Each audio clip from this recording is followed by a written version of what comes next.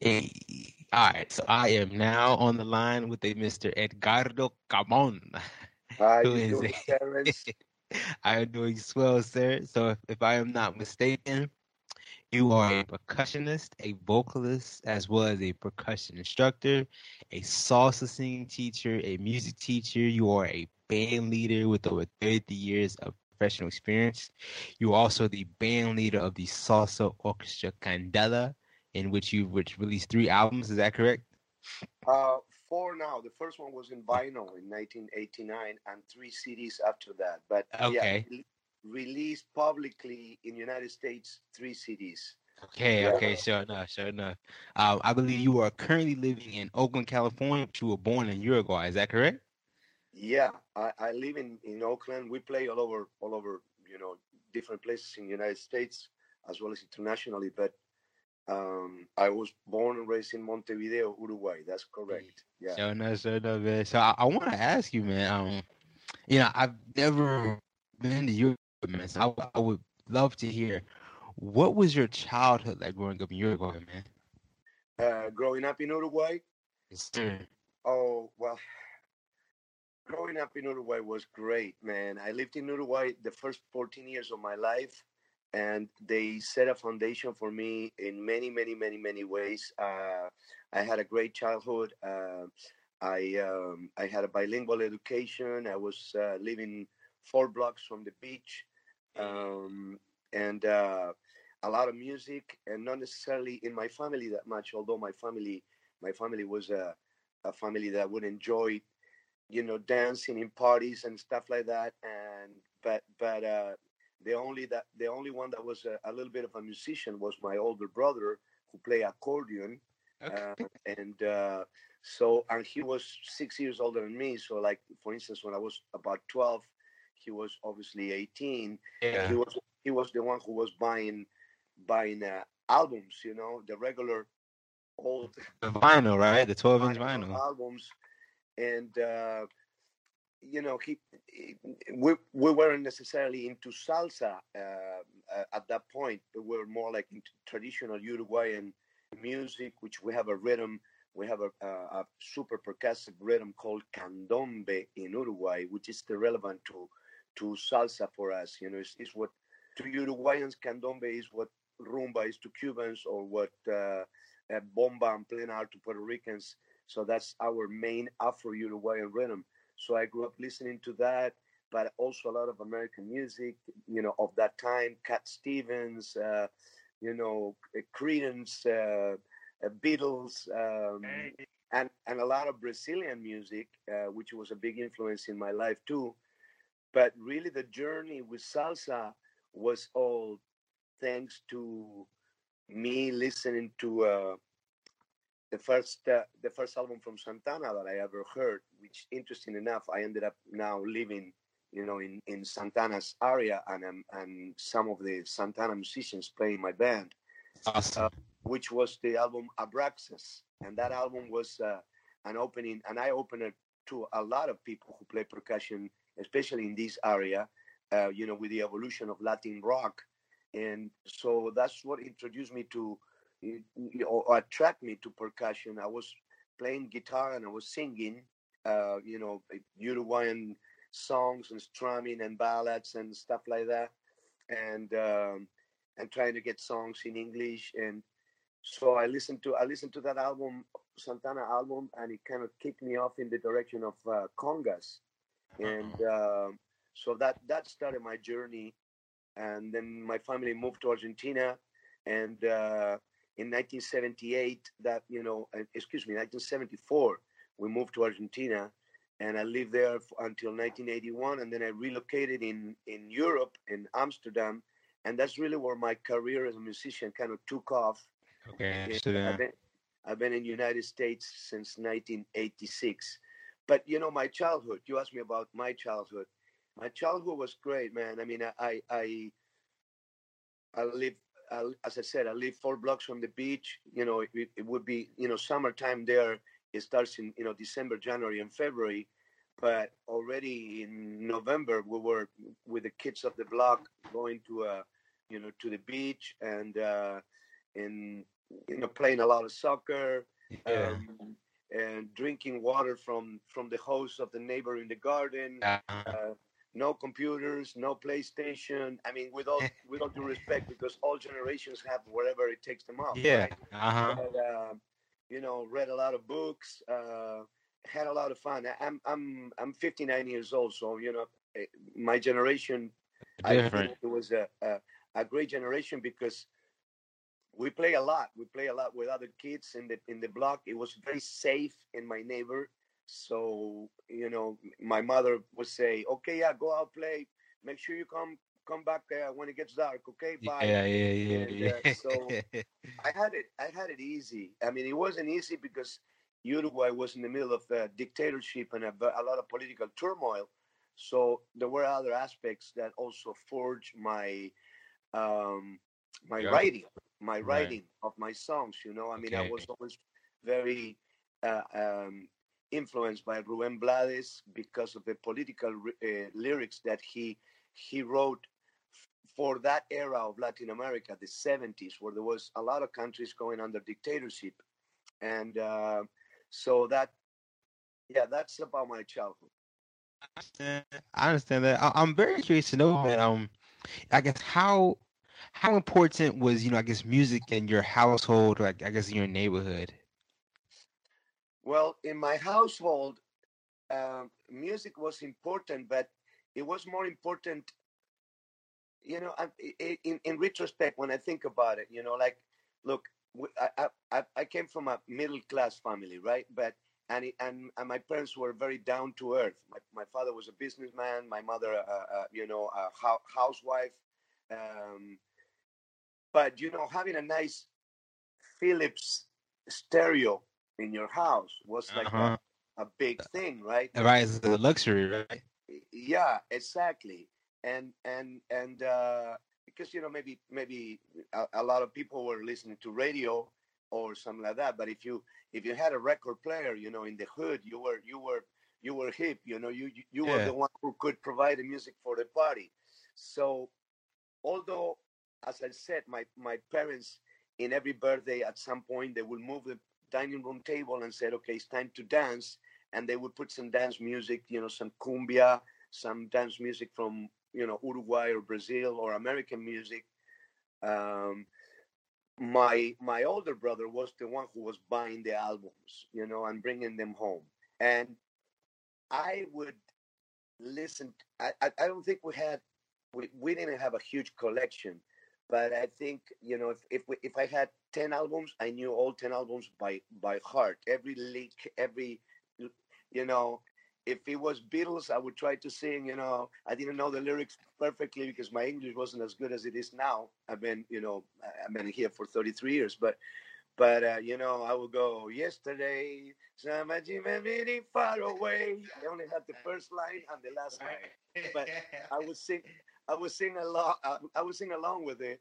So, but as I said to you, when my brother brought that first Abraxas album, which is the album that catapulted Santana into Woodstock, and the rest is history. I was playing, as I said to you, the guitar, but I would flip the guitar and kind of play on the back of the acoustic guitar as if it was a Oh, percussion, right? yeah. A high note and a low note there at the larger part. So I didn't know what I was doing, but I would try to go along with Chepito Areas, who is the uncle of my timbalero now, who is Julio Areas, and so life was in many ways a full circle. I don't think my parents or my brother knew that what they were doing unconsciously was planting a seed that will grow in such a direction, right? I mean, I Yeah, didn't, yeah. of course, and I dreamed to be, when I was a teenager, I dreamed to be a musician. And I, over the years and with a lot of hard work, I accomplished that twofold. I mean, I Yeah. so the music. but music in Uruguay is very very powerful. It's like in the Caribbean, you know. When it comes to Carnival, which is in Uruguay is in February, um, there is a lot of concerts in the neighbors that are free concerts by the government. So every single time that there was one of those, it didn't matter if it was Latin rock or Uruguayan music or what it was. I would be there watching whoever was playing and saying, one day I'll be up there. And Yeah. I want a toy truck. What?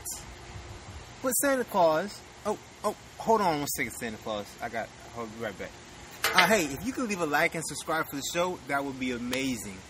Let's get back to the episode. Yeah. And so I'm curious, man. So I guess you grew up with this fascination for music since an early age.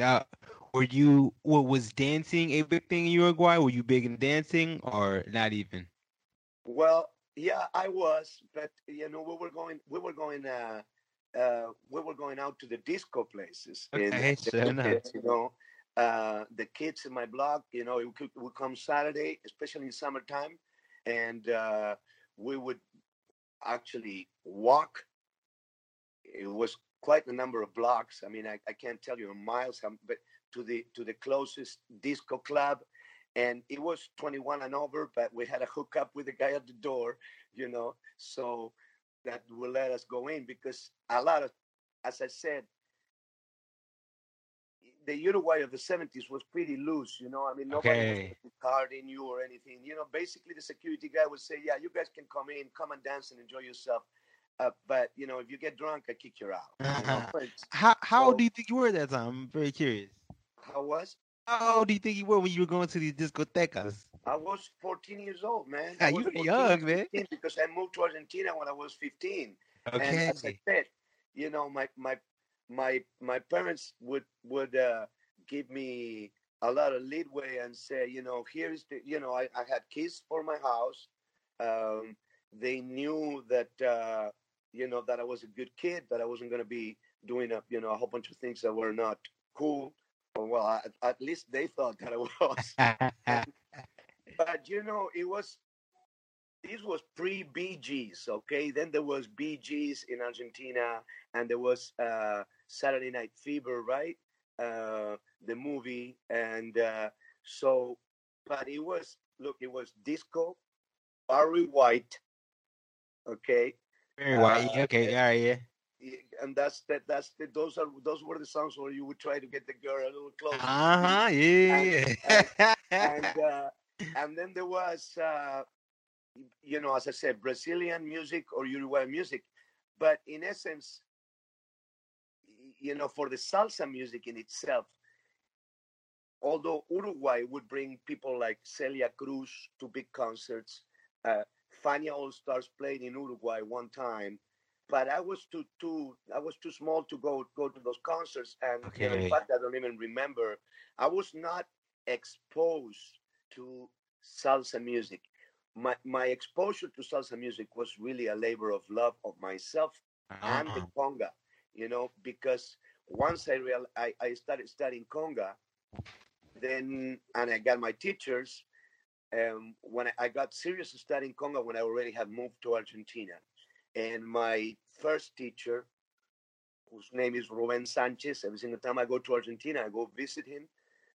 He introduced me to Eddie Palmieri and a very specific, important album for Palmieri, which was called "The Sun of Latin Music," El Sol de la Música Latina, and with Lalo Rodriguez at a very early 15 or 16-year-old age singing as a teenager for him, and a lot of great musicians there, also to Ray Barreto and Fania All Stars. And that was the teacher who loaned me the albums and said, "Okay, bring it back, no scratches, bring it Uh-huh. back in next week." And by that time, my father had already bought a dual cassette, recorder with a phono player. Yeah.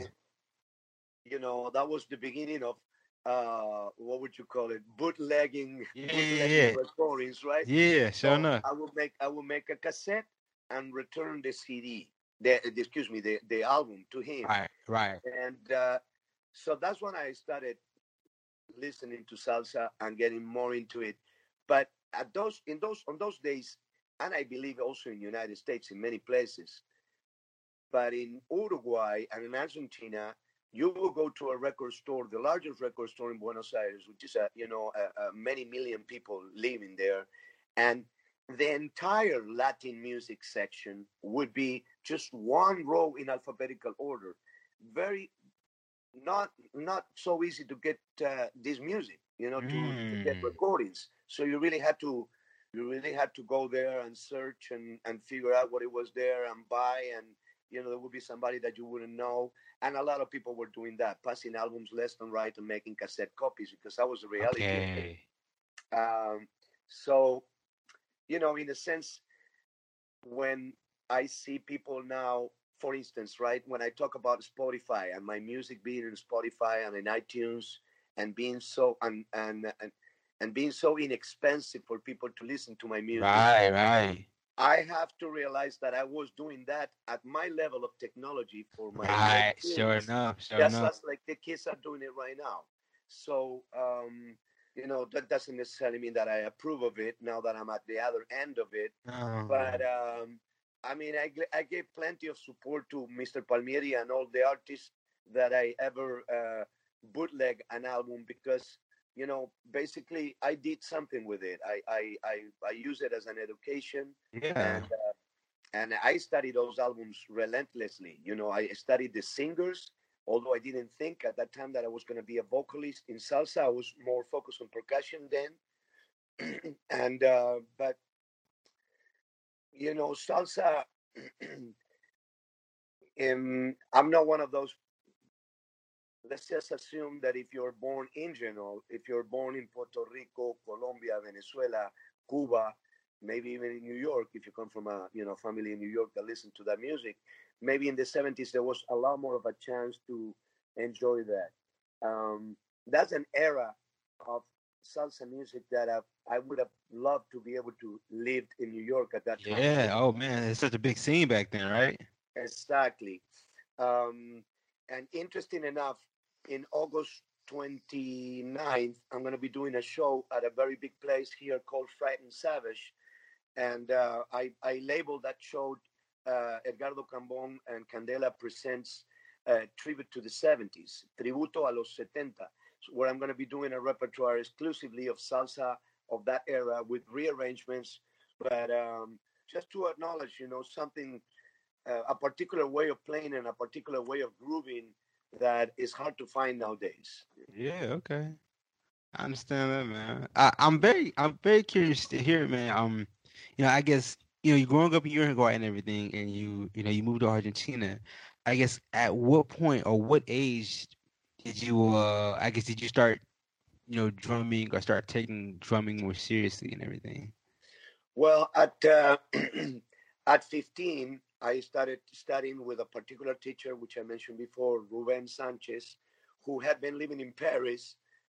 Okay, let me just tell you that um, in Argentina, there was no formal education for Afro-Cuban music. You couldn't study congas anywhere unless you had a good private teacher. Hmm. I went to the Conservatory of Buenos Aires as a teenager, and I spoke with people. This is all on my own intention. My parents didn't push me there or some. I did the investigation. I went there, Nice. That's and awesome. I spoke with somebody, and the person based in my interest and my approach, they said, well, we can even give you a what would you call it, a subscription, or we can we can enroll you for free and all of that because of your background and what you want to do.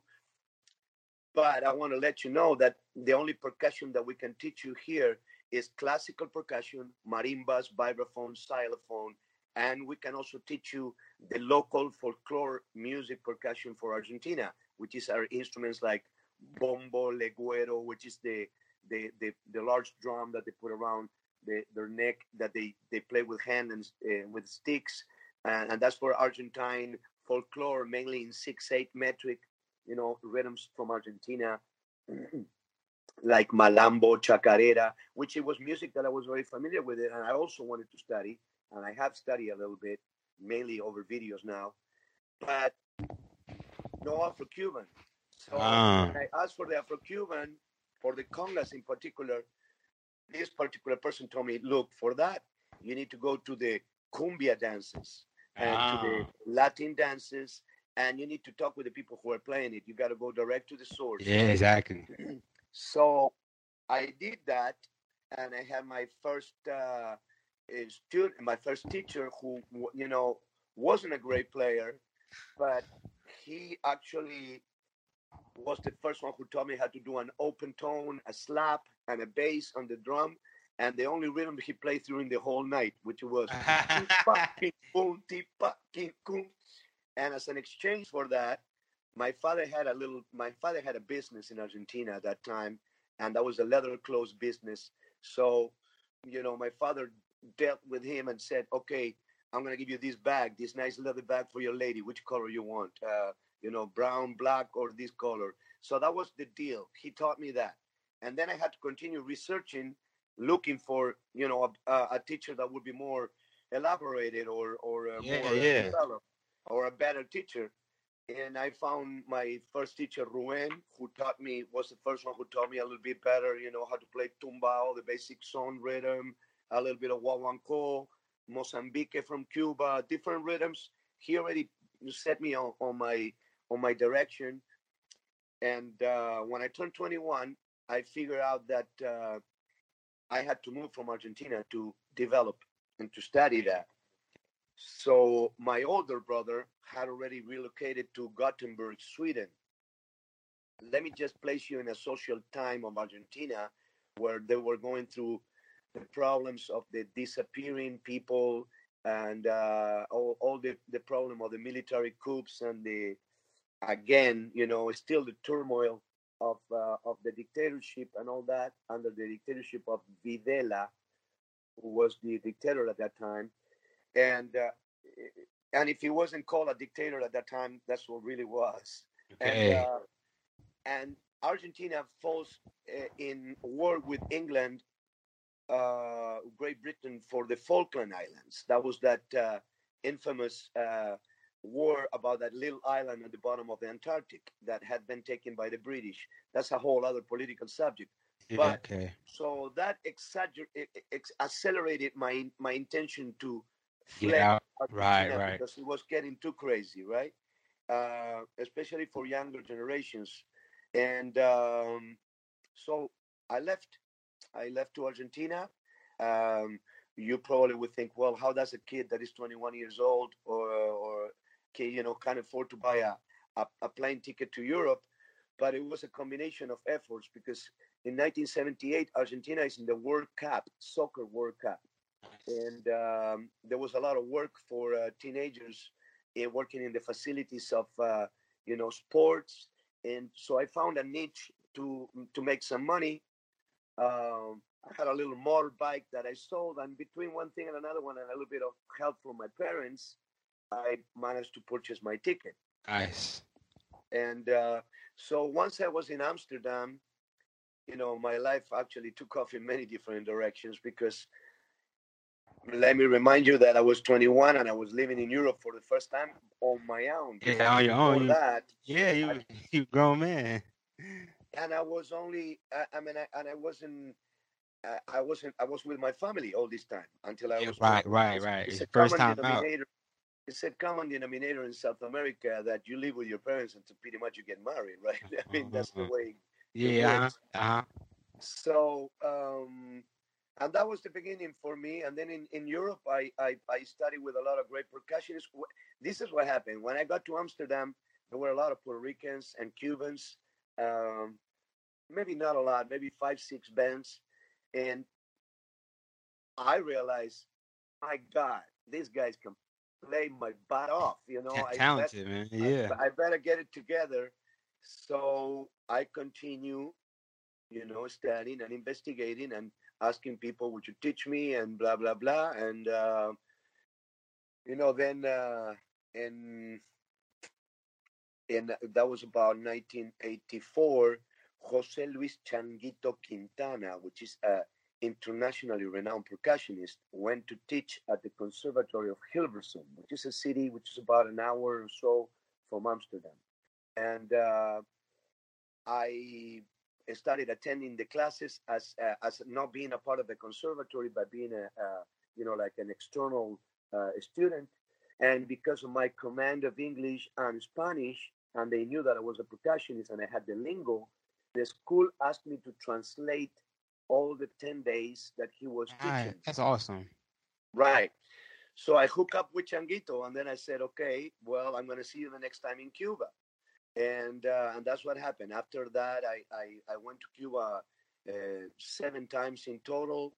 I studied with many great maestros, and then there is the singing part of it. But I don't know. I need to let you sneak a question, otherwise. Yeah, I wanna ask you, man. So I guess have you or do you know at what point did you decide you wanted to be a musician? Is that something you had since a child, or like, when did that come to you, I guess?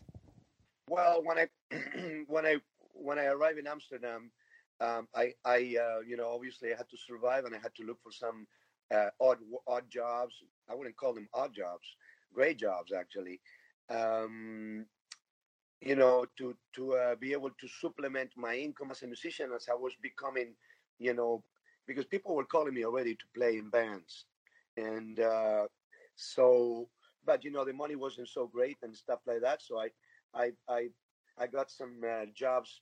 I remember I used to be a line cook in a restaurant. I used to, do the prepping, and that was an ideal job for me because I could do that in the early morning or, something like that. I could make my own hours, and as far as, the stuff was done before they needed it to open for lunch. So that was a job that allowed me to have some money and still go to bed at night very late. So I did that for a little bit. And then I started teaching myself already. I started teaching percussion. I was taking some lessons.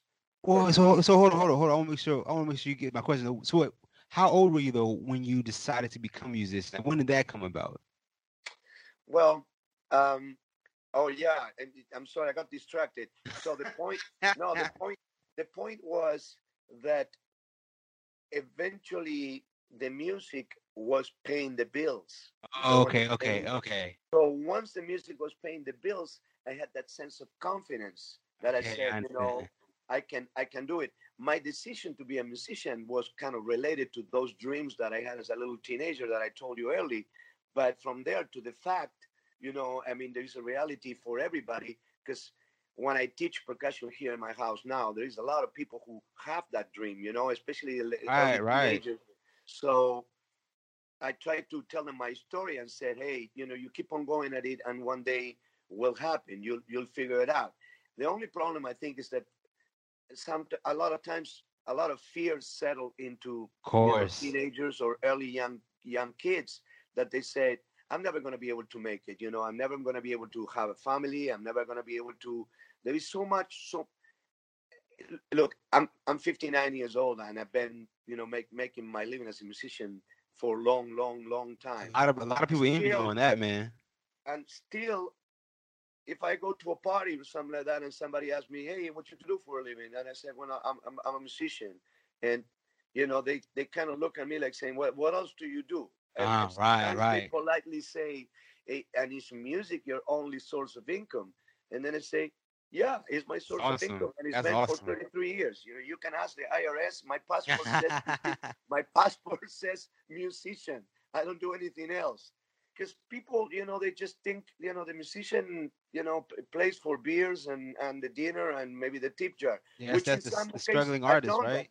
I've done that too, But it is possible. It is possible to make a sustainable living and be successful at what you do. I'm not going to say to you that there is, in other words, if you really want to be rich, you better dedicate to something else, because this is a labor of love. But Okay. if you do it and you do it and you keep on studying and as I said, dress up, show up in time, have your act together, do your job, and people are going to call you back. It's that Eh, simple. And and if you treat it like a hobby, it will always be a hobby, which is Okay. okay, which is okay.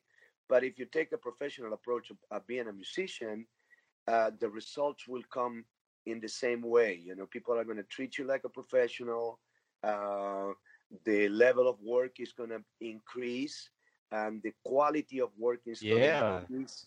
And then all of a sudden, I mean, I tell you, people said to me, how how do you how do you feel when you look at maybe December and maybe it's July and you look at December and you only have 3 gigs booked in December? You learn how to bypass that fear because you know that stuff is going to happen. It's going to get close. It's not a a a job that you have a security net Right. underneath. You need to learn Right. how to live that way. But if you're intelligent and let's just say you put 80% in the bank and 20% into a savings account, you always have a little bit something in there for the harsh times because they are Right. going to come. Right. There will be a month where you just say, hey, I based on my income this month, I can't pay all my bills. So that's when you pull out a little bit of what you were saving because it's uh, it's prone to happen that Yeah. there will be it's the life of a self-employed people. I mean, that's Okay. that's not Right. Right. Right. not Yeah. just for the music. I wanna let me ask you this real quick, man. I guess going back to, I guess, when you're becoming, a full-time musician, um, what what kept you going? Your love for, you said this isn't, if you want to be rich, this isn't the ideal thing for it. I guess what kept you going with, with your music journey, staying with it, and more so like, how can maybe you give advice to someone else who wants to become a full-time musician like you, but has that fear of not the safety net? Hmm. Well, I tell you what kept me going. Music kept me going. The love for music. The love for music has to be authentic. Um, I am not gonna say to you that all the gigs that I do have the same level of intensity or attraction to me. Sometimes I have to wear a tuxedo and go and play maybe in a corporate party where nobody's paying attention to you. But you know Okay. what? But the thing is this though, when you have commitment to the art of music, when you count four, it's a church. You're, you know, in your realm, and it doesn't really matter what's your environment. I remember, some of my professional teachers used to say, it doesn't matter if it's Madison Square Garden or you're playing for 15 people. When you put your hand in your instrument and you're singing and you're playing, you got to put your heart behind it, even if it's just the slowest ballad and the background music or whatever it is. Because if you because the business is harsh. And if you don't have fun in the act of doing it, you're not gonna last. Okay. Right, So right, what right. I advise to the newcomers is to focus in the art of music rather than focus in the financial results and all that. That's gonna come by itself, sooner or later. And but as I said, it's not very easy. Um, it's very competitive, and there are upside downs. I mean, I'm not a New Yorker, right? But I go there often, or I try to go there, and it's interesting that right now, for instance, a lot of musicians from New York City are moving into the Bay Area and moving into Los Angeles, etc., because it seems to be a, a, a, a much more active scene. And I'm talking about New York, where it Big, was one of the yeah, meccas. Now, it's exactly. still it's still an amazing place to live and to go play music, but the musicians say, "Hey, man, the gigs are scarce, and whatever reggaeton is taking over, and this is taking over, and when it comes to Afro-Cuban music, right? Um, and these may be people who play with great bands, international bands, that when they go to Europe and when they go to South America, etc., they make very good money. But when they come back to New York, maybe 6 months to be in the drought. And so I always say to myself, look at the elders, look at the things that, read the interviews of Mr. Ernesto Tito Puente and see the struggle that they also had, even in spite of being super famous. So it's not going to be an easy job. Don't go in this expecting that it's going to be an easy career. But as I said, if you focus on the reason why initially you did it, what was that little voice that said to you when you listened to your first, let's just say that he's a contemporary guy, right? And it's the first album of Mark Anthony that the person listened to, or Victor Manuel, or when they heard Joe Arroyo singing La Rebelión for the first time. Maybe they had a little girlfriend that taught him how to dance and they got involved in music. Whatever it was that fired that initially, go back to that emotion. Because when you let all the other crap get in the middle, then all of a sudden, it becomes a 9-to-5 job, which is not a problem. I mean, right. But are you going to be able to sustain a career if you're not happy with it?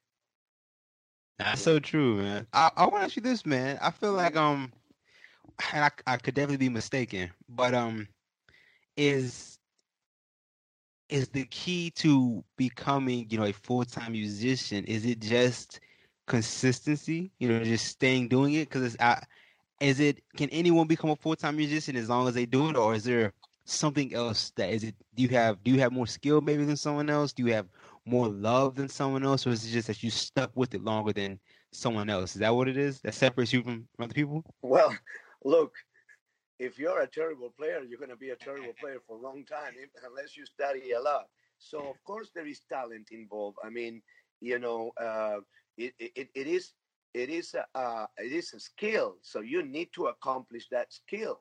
And there is a little bit of a phenomenon now. It's in the Bay Area quite a bit, but also in other places, which is what I call instant salsa band. Just add water, What you mean by that? Yeah, exactly. Because there are people who wanted to do this professionally, but of course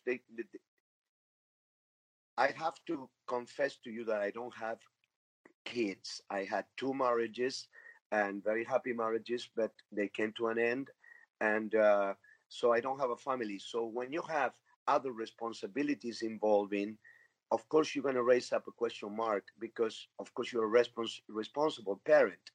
So my situation was different in that sense.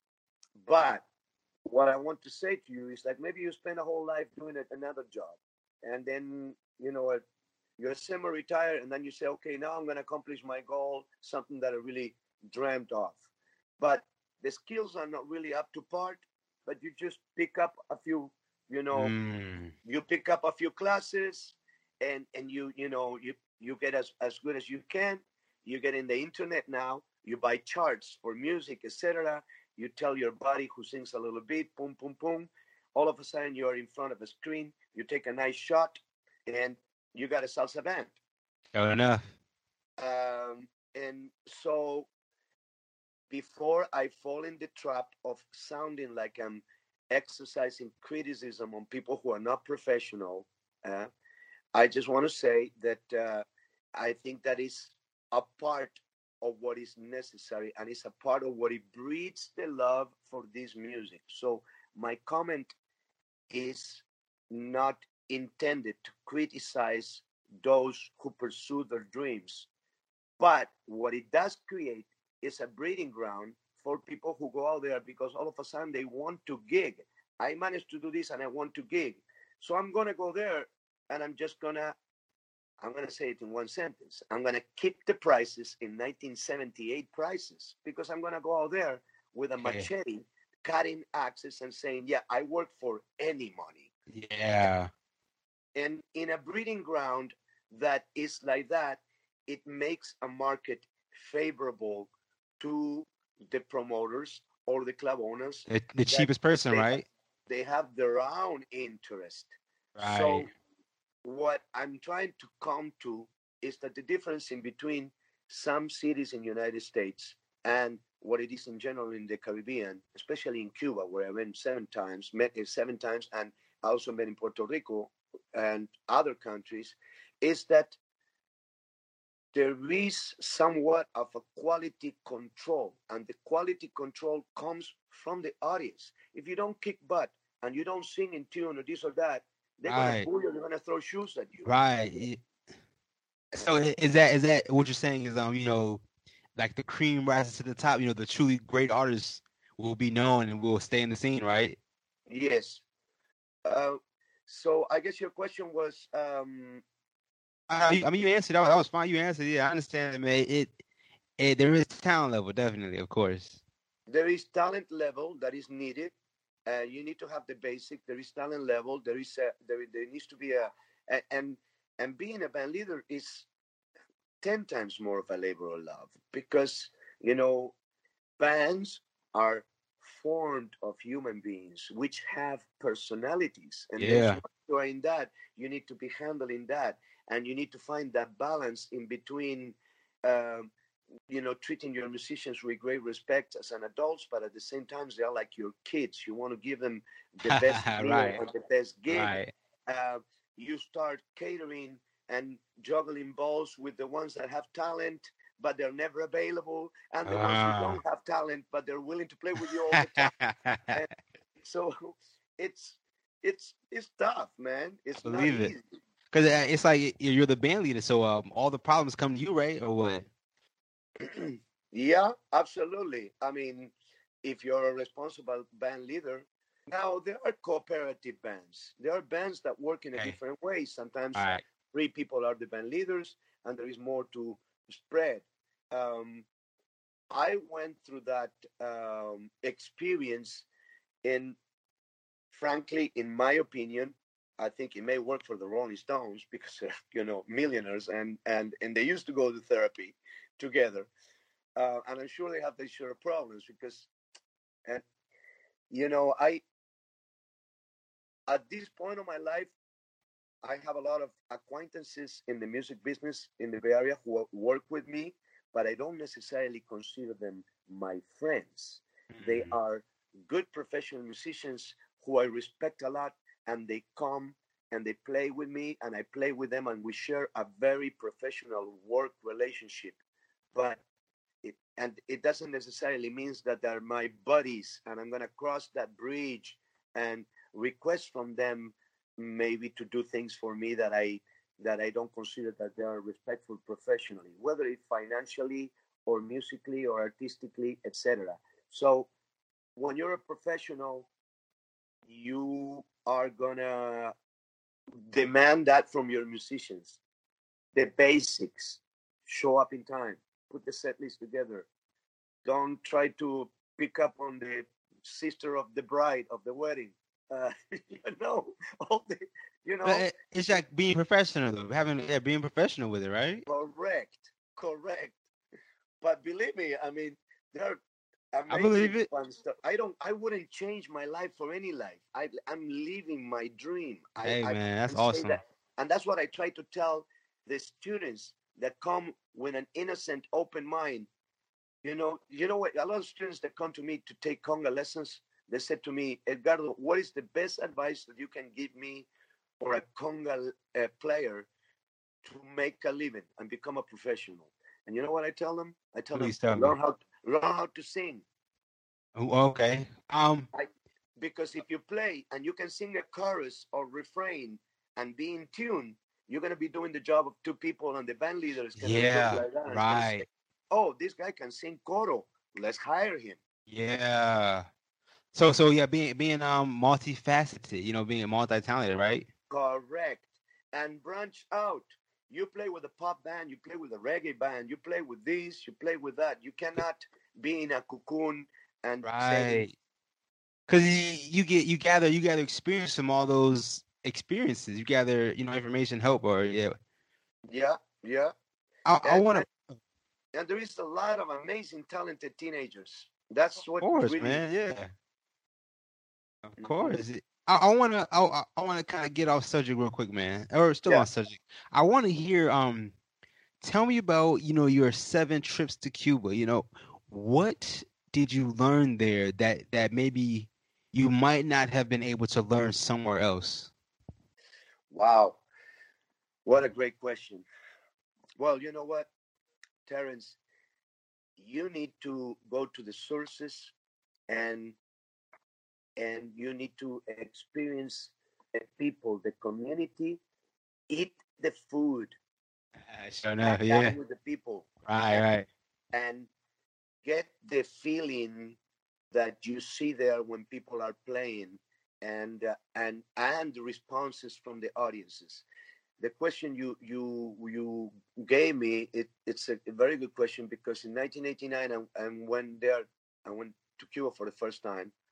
I was already a professional musician for many years, and I wanted to see what it was, what it was about. And I already, as I said to you before, I already had that hookup with Changuito. I wanted to study with him and go there for that.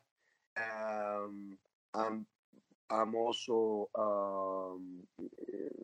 religiously involved with the Santeria religion, and I also had that my spiritual path being initiated in Cuba, and in so Cuba changed me in many, many, many, many ways.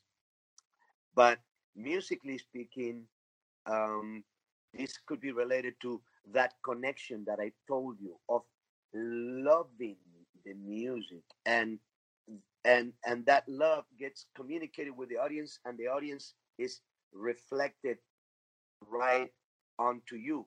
Okay. People are into the music that is being played. You can see a quartet playing in a little restaurant in Cuba, and people are listening and clapping. And there's going to be somebody getting up and dancing, and they do maybe El Cuarto de Tula, something super popular, or in in between the tables, people are going to get up and dance. Music is a part of the Cuban life everywhere. And I'm not saying that Okay. that's not happening in Puerto Rico, because I also saw it. Uh, but Puerto Rico has a different connotations of being United States of America in many Right. ways. Right. Right. Right. Right. Um, and I'm sure in Venezuela and Colombia, which I haven't been in those two countries, there's a lot of salsa in Uruguay right now, and a lot of salsa in Argentina, which I get a chance to tap into that when I go to South America and set in with bands, and they play my music on the radio and stuff like that. But regarding Cuba in particular, Cuba is the mecca, man. I mean, rumba and son, which are the essential rhythms of That's awesome. salsa music, Right. Right. those are Cuban rhythms. Right. Exactly. Um, Song. That's what comes with song. yeah, but I mean, of course, these rhythms spread to all over the place. Um, but I refrain to Mr. Ernesto Tito Puente, may he rest in peace, when he Right. in one of I his know of him. Yeah. interviews. In one of his interviews, he said, "My name is Tito Puente. I'm a percussion, I'm a timbalero, blah blah blah blah blah. I play Cuban music." And for him to say that, it was a little bit of controversial, because there was always that sort of like um, healthy rivalry between Puerto Rico and Cuba, and New Yorkers, and the terminology salsa, etc., etc., etc., etc. There are entire publications, books, ethnomusicology books about that alone. But the bottom line is that the rhythms come from Cuba. Unless you're playing bomba, plena, um, merengue, bachata, those rhythms don't come from Cuba. But um, when it comes to the foundation rhythms that we play in congas, timbales, bongo, that's Cuban music, and that's undeniable. So when I started going there, when I came back, I went right into the studio to record my first album, because Okay, what nice. what it was amazing for me to see was that although there are people playing in small restaurants, in places like that, playing traditional music, every salsa or Cuban band, I mean, I can use the terminology salsa lightly, they had their own sound and their own originality. and their own musicians. In Cuba, music is taken in a very different way. Okay, um, so what means is that everybody has their own sound and their own originality. So the most popular bands are not necessarily the ones that are playing the most tunes that are being played on the radio by created by somebody else. There Right. is a foundation on originality. So when I came back here, I said, well, what's going to be the trademark for my band, for Candela? Am I going to be playing covers for the rest of my life? Or so I started recording. And as I said that, I want to say that right now my band consists of about 50% covers and 50% original music. But I choose my covers very selectively. I don't go out there and put my band playing the latest hit because it won a Grammy. Right, exactly. I understand that. You know, I'm going to say to you as a joke, you know the hit Despacito, right? Definitely. Everyone knows that one, man. I made a version of it and I changed the lyrics and I call it Dos Taquitos. Taquitos. Dos Taquitos. But so, and people crack up like crazy. So they say, well, you play Despacito. I don't do this in big concerts, right? But when I'm playing in weddings, stuff like that, if they're Latinos, I play that song with it adapted lyrics. Right. So I'll do it as a joke, right? But I have fun with it. And that's like it's kind of original to you, you know. That's your kind of remix cover of it. So I understand that. Well, I wouldn't take. The other thing that I would never do is to take a song, for instance, by Mark Anthony and sing the lyrics, the verses, as the original version. But once you get to the pregones or the soneo section, if you're a vocalist, you have to put your own expression there. So make it your own. Yeah. So that's the other topic, is that there is whatever it works. I mean, there are bands who make a very good living just doing covers, and you know, and that's a phenomena that also developed in the United States more with the salsa congresses, and you know, with the population of the concept. I remember in New York City 20 years ago, people were complaining about the development of the DJ concept. And they said, well, you know, there is such a competition now. They hire a DJ for $500 instead of, you know, all that is unavoidable. You got to keep on swimming in the water. You can't just, you know, you can't focus on that. Right. That's going to happen. That's just competition, right? That's or no?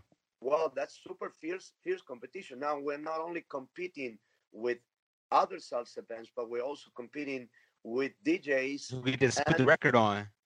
And with all due respect, because salsa congresses and these big, large events of salsa have exposed a lot of newer generations through way of the dance. Thank God for the dance. Otherwise, this music wouldn't have survived. Yeah, I definitely. Yeah. That's true. But at the same time, there are, in general, crowds that are more detached with the artist that is on the stage, because they are more focused on what's going on with them. The dancing, right?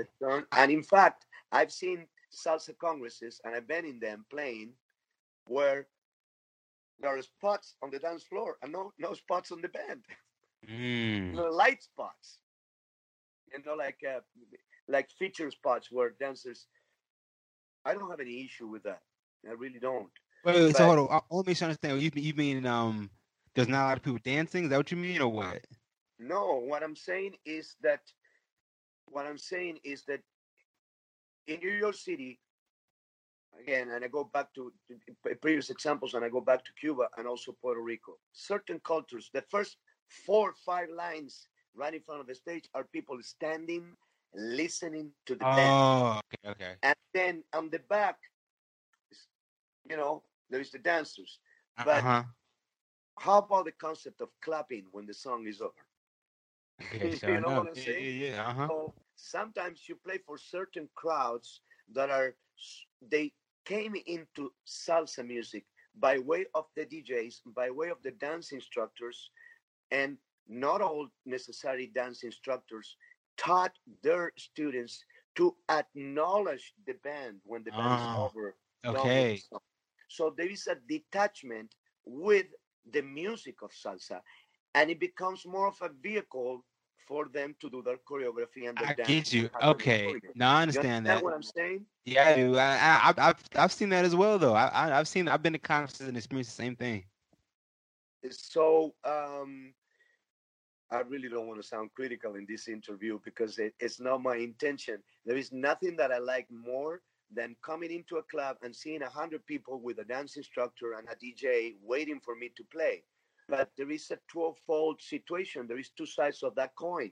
That sometimes those audiences, if they didn't go there specifically to see you play, then they sometimes, as I said, we finished a Of song and course. we know we killed it. The piano player just did a blasting solo, and then you finish the song and you hear just two people going, and then you hear Of course. everybody, I everybody. mean, you wanna feel appreciated, right? And of course. Well, it's not to feed my ego. It's just to understand that for them to understand that that's the fire that ignite us Okay. Yeah, yeah, artistically. yeah. It's kind of like a relationship, right? You feed Yeah, off the crowd, and the crowd feeds off you.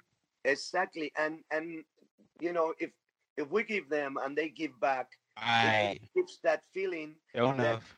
you go, well, basically you just want to say these people are listening.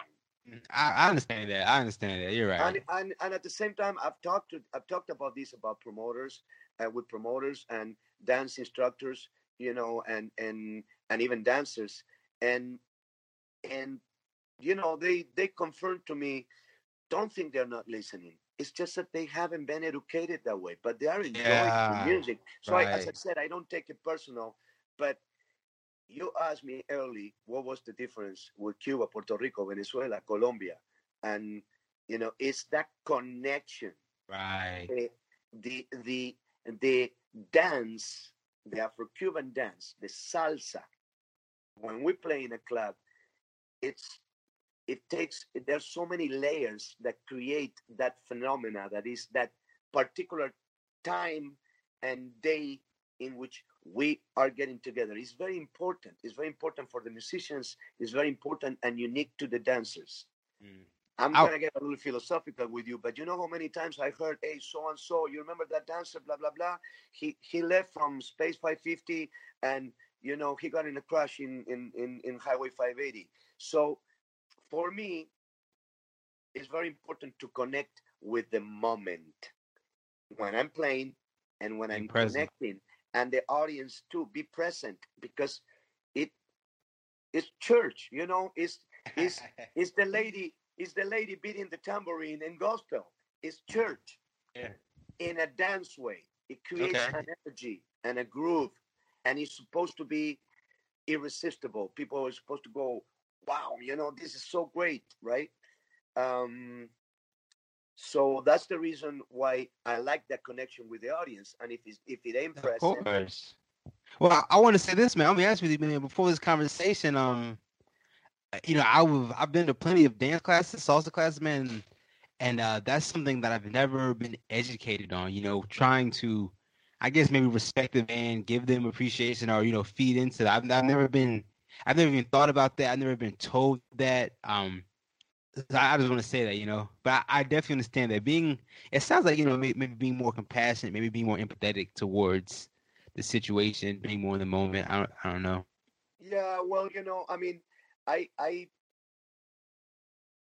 you cannot give what it hasn't been given to you. So let's just say that your dance instructor was in his early 20s, is a good dancer, maybe was already a part of a salsa congress dance troupe, and has a lot of moves, etc., has the stamina, and is a good teacher.